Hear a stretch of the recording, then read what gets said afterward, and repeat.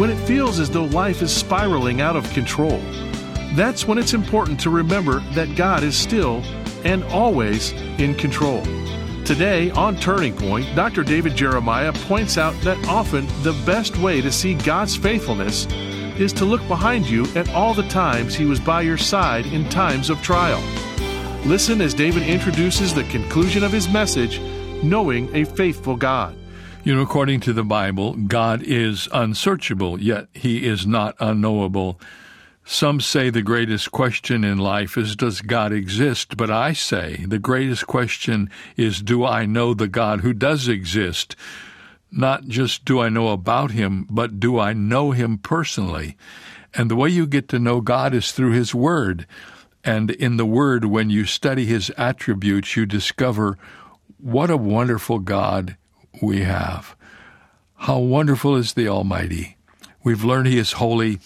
Today we're going to finish a two-part discussion of His faithfulness. And then next week we're going to talk about His changelessness and His power and His goodness. All of these things about God. The more you know about Him, the more you love Him. And the more you love Him, the more you want to worship Him. In just a moment, we'll take another look at the faithfulness of God. But before we do that, I just want to remind you again that you can get a copy of the book from which this series originates. The book is called The God You May Not Know. It's 12 chapters to help you develop an intimacy with God as you learn about His character and attributes. This 272-page hardcover book is available to anyone who will send a gift of any size to Turning Point during this month and simply ask for the book. It will be our privilege to send it to you. We want to add value to your life as you walk with the Lord, and we want to thank you for your support of Turning Point Worldwide. Now here's part 2 of Knowing a Faithful God. God's faithfulness precludes worry. God's faithfulness promises answers. Because God is faithful, we have confidence when we pray. Through prayer, we can touch Him immediately. Psalm 143:1 says, Lord, hear my prayer. Listen to my cry for mercy. In your faithfulness and righteousness, come to my relief. How can I know that God hears my prayers? Because it's the nature of God to be faithful, to be constant and consistent, and to come to our relief. Jeremiah says it this way, call to me and I will answer you and show you great and mighty things which you do not know. Jason Meyer was taking studies in the doctoral program, and he was working very hard, not getting much sleep. One day he was driving home very early, around 4:30 in the morning, and falling asleep at the wheel, and he tried everything to stay awake. He turned up the radio, he tried to sing real loud, he even slapped himself in the face, and the next thing he knew, he woke up in his driveway more than a little shaken because he had no idea how he got there. As he walked into the house, now eerily awake, he entered his bedroom and noticed the strangest thing. His wife was wide awake. She would normally be asleep, but instead she was sitting up in bed waiting for him. She said, hi, honey, how was your drive? Meyer said, it's funny you should ask. I really struggle to stay awake on the drive home. In fact, I don't know how I got here. Yeah, I figured, she said. What do you mean you figured? Well, she said, I awoke at 4:30 very suddenly and felt this intense prompting to pray. So I figured you must be struggling on the road since that's around the time you normally come home. So I prayed for you.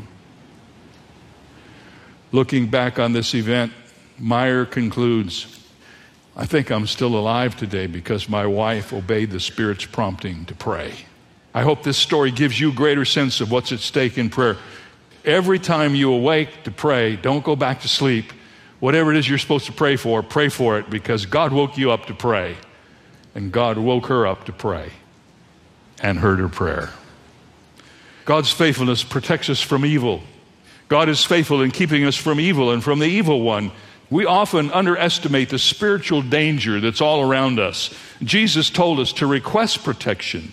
He said, do not lead us into temptation, but deliver us from the evil one. Till I began working on this message, I had never connected the attribute of God's faithfulness with my protection. And then I read 2 Thessalonians chapter 3 and verse 3. The Lord is faithful, who will establish you and guard you from the evil one. Paul wrote that in 2 Thessalonians chapter 3, and it had an impact on me. The next morning after I read that, I heard myself saying, I don't know what's going to happen in my life today, but God's protecting me. God's got a hedge around me. He's guarding me. Let me ask you a question. When you think of the faithfulness of God, what comes to your mind first? I bet if we could all be honest, we'd probably say, I think of how unfaithful I've been. When I think of how faithful He's been, it makes me feel kind of bad because I know I've not always been faithful to Him. But I got some good news for you today that maybe you haven't heard before. I want you to know that when we come to face God's faithfulness and contrast it with our own, we don't have to worry because 2 Timothy 2:13 is in the Bible. And this is what it says. If we are faithless, He remains faithful because He cannot deny Himself. Ladies and gentlemen, aren't you glad that God's faithfulness to you is not conditioned upon your faithfulness to Him? Oh my goodness, that sends horror through your mind, doesn't it? But the Bible says it is God who is faithful. He cannot be unfaithful to us because we're unfaithful to Him, because He is never unfaithful. So even when we fail, even when we look back and we come to the Lord and we say, Lord, it's me again, it's the same thing we talked about yesterday. He never stops being faithful to us. If you're a Jesus follower and you feel defeated by your failures, join the club.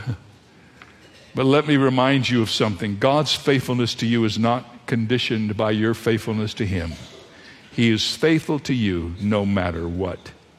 And then here's something all of us who love music resonate with. God's faithfulness promotes praise.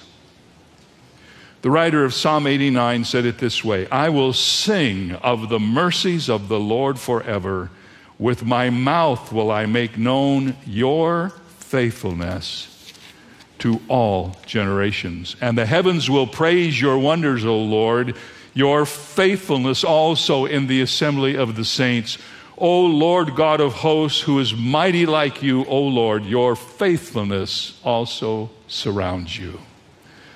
Because God is faithful, we can't help but praise Him.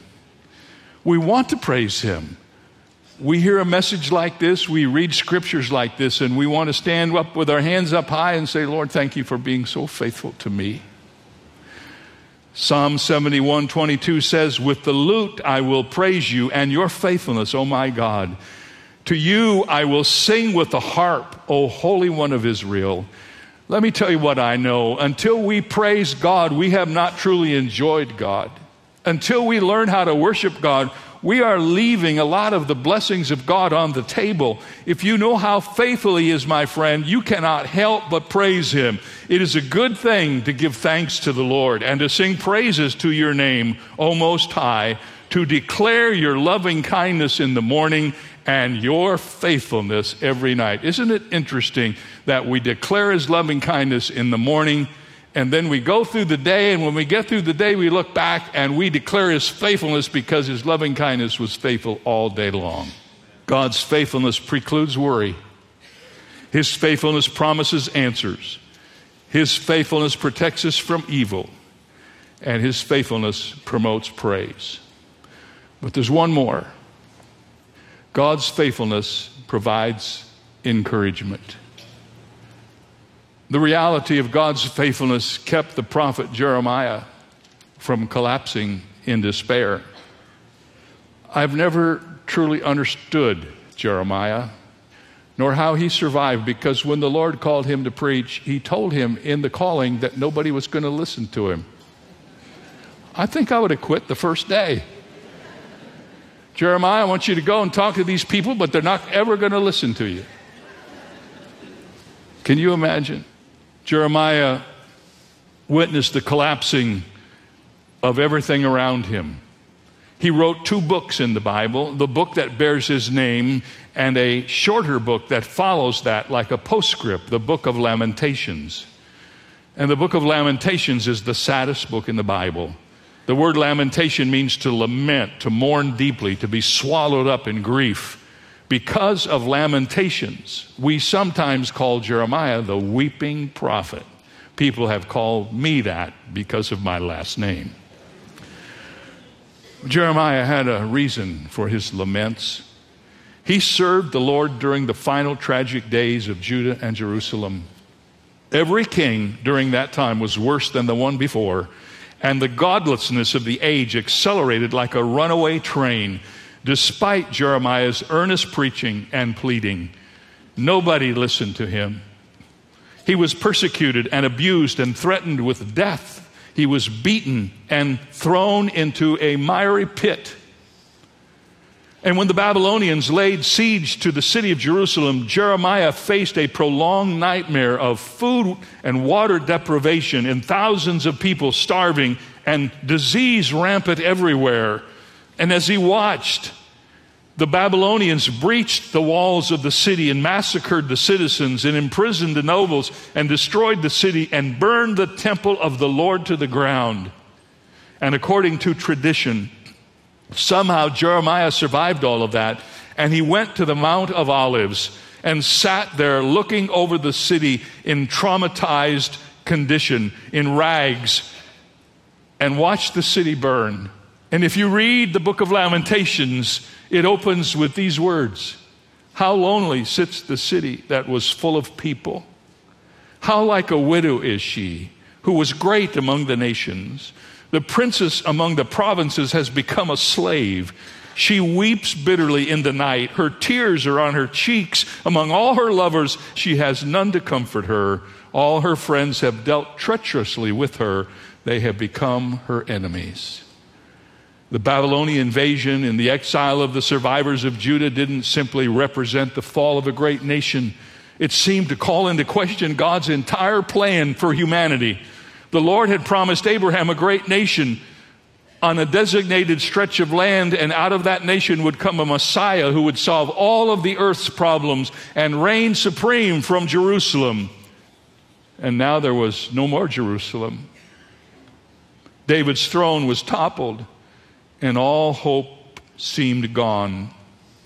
Jeremiah was in anguish. He said, "Is it nothing to you, all you who pass by me? Behold and see if there is any sorrow like my sorrow, which has been brought on me, which the Lord has inflicted in the day of his fierce anger. For these things I weep, my eye overflows with water. Zion spreads out her hands, and no one comforts her." To Jeremiah, God's judgment did not simply fall on Jerusalem and Judah. It fell on him. He personalized the destruction of Jerusalem. He said, "I am the man who has seen affliction by the rod of his wrath. He has led me and made me walk in darkness and not in light. Surely he has turned his hand against me time and time throughout the day. God has aged my flesh and my skin and broken my bones. He has besieged me and surrounded me with bitterness and woe. He has hedged me in so that I cannot get out, and he has made my chain heavy. Even when I cry and shout, he shuts out my prayer." The more he wrote in the book of Lamentations, the more agitated he got as he saw the world around him crumble. He said, "He has broken my teeth with gravel. He has covered me with ashes. Lord, you have moved my soul far from peace. I have forgotten prosperity, and I said, my strength and my hope have perished from the Lord." But not quite. One thought breaks out like a bolt of lightning in a dark sky. There is one attribute of God that falls like the morning dew on Jeremiah's tortured brow. He writes, "This I recall to my mind. Therefore I have hope. Through the Lord's mercies we are not consumed, because his compassions fail not. They are new every morning. Great is your faithfulness." That great song that we sing didn't come on a mountaintop experience when all was well. It came in the midst of the darkest night of Jeremiah's soul. And when you read Lamentations 3, you wonder if there are some missing verses. Because what happens is all of a sudden you get to verse 21. Jeremiah seems to switch from pain to praise on a dime. Did someone find this manuscript and cut out some verses? No, I don't think that's what happened. Jeremiah did what every believer must do if we're going to have to encourage ourselves in times of difficulty. We stop listening to ourselves and we start talking to ourselves. This I recall, he said. This I recall to my mind. We have to learn, even in the midst of life's most painful situations, to bring something to mind. We have to remind ourselves of God's unchanging, overarching, undergirding faithfulness. We have to remember God's continual compassions, which are new every morning. Now, I love this hymn based on this passage, "Great is thy faithfulness." But the author of the hymn, Thomas Chisholm, made one slight mistake. The hymn says, "Morning by morning, new mercies I see." But that's not what Jeremiah said. Jeremiah did not see any visible morning mercies when he wrote Lamentations 3. At that moment, he had no visible evidence of God's mercy at all. Morning by morning brought nothing but horror and pain and dread. But Jeremiah said, in effect, even if I don't see any tangible blessings right now, that does not alter God's mercy, God's compassion, God's faithfulness. Whether I can see them or not, God's mercy is continual. He is my portion. Therefore, I hope in him. My friend, if the only time we declare the faithfulness of God is when we feel everything is in order in our lives, we may not say it very often. God is not faithful because we understand what he's doing. God is not faithful because our day started off well. God is faithful because he is God, and it is his nature to be faithful. God's providence and God's faithfulness are like reading Hebrew. When I went to seminary, I had to learn how to read Hebrew.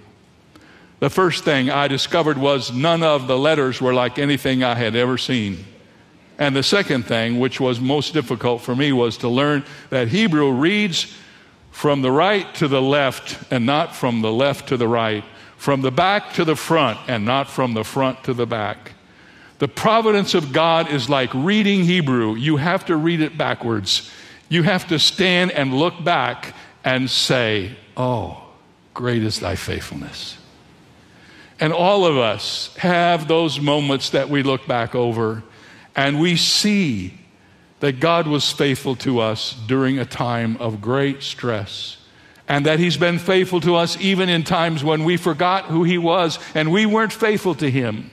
He's been faithful to us when we didn't go to church and when we didn't name the name of the Lord. But because we are his children, even when we walked away, God never let go of us, and he always faithfully took care of us. We're living today in days that were similar to Jeremiah's days, where moral foundations are crumbling and where people are no longer true to their word. Unfaithfulness is everywhere. The statistics are totally depressing. But I have good news for you. God is faithful. He's faithful in his creation. He's faithful in his revelation. Not one of his promises can fail. His faithfulness frees us from the grip of worry. It assures us of answered prayer. It protects us from evil. It triggers our praise. It ensures our tomorrow. And we worship a faithful God. That's why one of our greatest joys is to sing, "Great is thy faithfulness, O God my Father. There is no shadow of turning with thee. Thou changest not. Thy compassions, they fail not. As thou hast been, thou forever will be." There was once a young man from Chicago who went down to the bluegrass regions of Kentucky, where he met and wooed a young woman who ultimately came back to Chicago as his bride. They enjoyed 3 lovely years of marriage, and then one day, in the midst of a sickness and in a seizure of pain, this young woman lost her mind. When she was at her best, she was a bit demented. At her worst, she would scream, so the neighbors complained. The young businessman didn't know what to do, but ultimately he left his home in the middle of Chicago, went out to one of the western suburbs and built a house, determined that there he would do everything within his power to nurse his wife back to health and sanity. One day, the family physician suggested if he were to take his wife back to Kentucky, to her original home, that maybe something in that familiar surrounding would help to restore her sanity. And so they went back to the old homestead. Hand in hand, they walked through the old house where memories hung on every corner. They went down to the garden, and they walked down by the riverside where the violets were in bloom. But after several days, nothing seemed to be happening. So defeated and discouraged, the young man put his wife back in the car, and they headed back to Chicago. When they got close to the house, he looked over and discovered that his wife was asleep.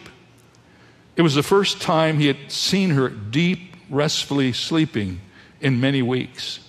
When he got to the house, she was still asleep, and he lifted her from the car, took her inside, placed her on the bed, realized she wanted to sleep some more. So he placed a cover over her and then just sat by her side and watched her through the midnight hour, watched her until the first rays of the sun reached through the curtain and touched her face. The young woman awoke, and she saw her husband seated by her side, and she said, "I seem to have been on a long journey. Where have you been?" And that man, speaking out of days and weeks and months of patient waiting and watching, said, "My sweetheart, I've been right here waiting for you all the time." And that is the faithfulness of God. No matter where you've been, no matter what you've done, He's right here. He's always been here, waiting for you to respond with love to love, waiting for you to respond with trust to promise, waiting for you to cast yourself with a reckless abandon upon the grace of God, and waiting for you to discover that God is faithful.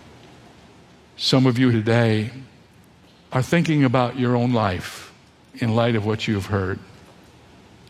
Let me just tell you how much God loves you, how faithfully He has been waiting for you to get it right. You know what I'm talking about, to get it right. And some of you are not Christians. You have never accepted Christ as your Savior, and maybe you don't think there's a place for you. I'm here to tell you there is a place for you. God is faithful. And He gave everything so that you could spend eternity with Him. If you do not know the Lord Jesus Christ as your Savior, why would you not accept Him and grab hold of His faithfulness in your life? And if you're a Christian and you've gotten out of fellowship with God, God doesn't have to do anything different. It's you that have to make the move. God hasn't gone anywhere. He's been right there all the time. And He's just waiting for you. Could I use the metaphor? To wake up. Just waiting for you to wake up.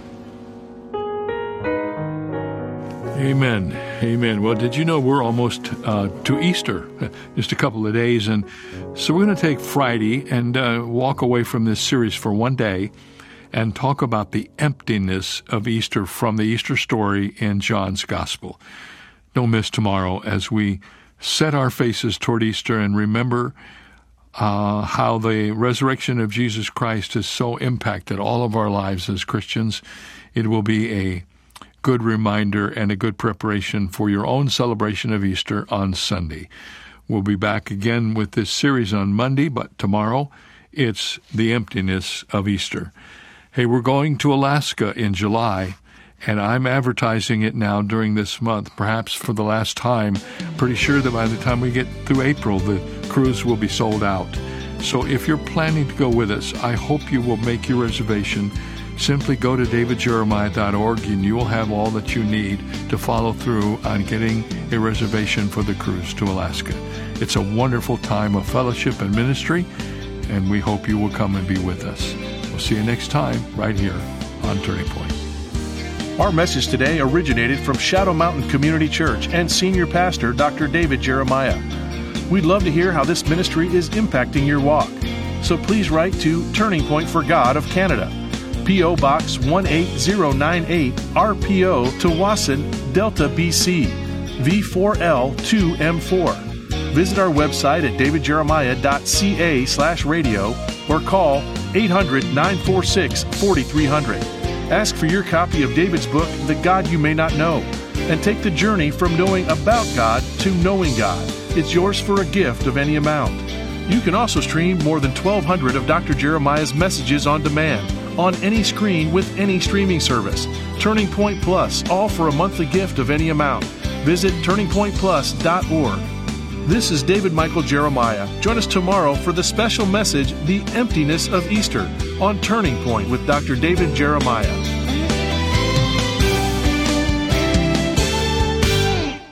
For more than 40 years, Dr. David Jeremiah has faithfully preached God's Word. And as the world changes, how the message is delivered expands. Turning Point Plus was created as the next step in our digital broadcast ministry. And it's available instantly when you sign up to support Turning Point with an automatic monthly gift of any amount. Learn more and access more than 12,000 audio and video messages at turningpointplus.org. Turning Point presents the Jeremiah Study Bible. Jumpstart your Bible study with more than 8,000 study notes from Dr. Jeremiah to help you discover what the Bible says, what it means, and what it means for you. Available in the New King James and New International versions in standard or large print, as well as the English Standard Version in standard print. For more details or to order your copy, go to davidjeremiah.ca/JSB. If you enjoy listening to Turning Point with David Jeremiah, you will be happy to hear that there is now a daily Turning Point television broadcast that you can watch each weekday. Tune in to Faith TV, Joy TV, or Miracle Channel, Monday through Friday, to watch the Turning Point daily television broadcast. Be sure to check your local listings for the channel and time in your area, or visit davidjeremiah.ca/TV to download a program schedule or watch at your convenience. That website again is davidjeremiah.ca/TV. John Bunyan was the author of the classic Christian allegory called Pilgrim's Progress. Listen carefully to Bunyan's words about the importance of prayer. He said, "You can do more than pray after you have prayed, but you cannot do more than pray until you have prayed." In other words, we ought to pray before we act. After we have prayed for God's guidance and wisdom, then faith gives us confidence to trust that He will be with us. Do you have something important to do today, this week, this month? Before you take a step or lift a hand, remember to bow your head in prayer. This is David Jeremiah encouraging you to get on the road to new life. Discover God's response to prayer on Route 66. Route 66, driving the word home. Log on to Route66Life.com. Start your journey home today.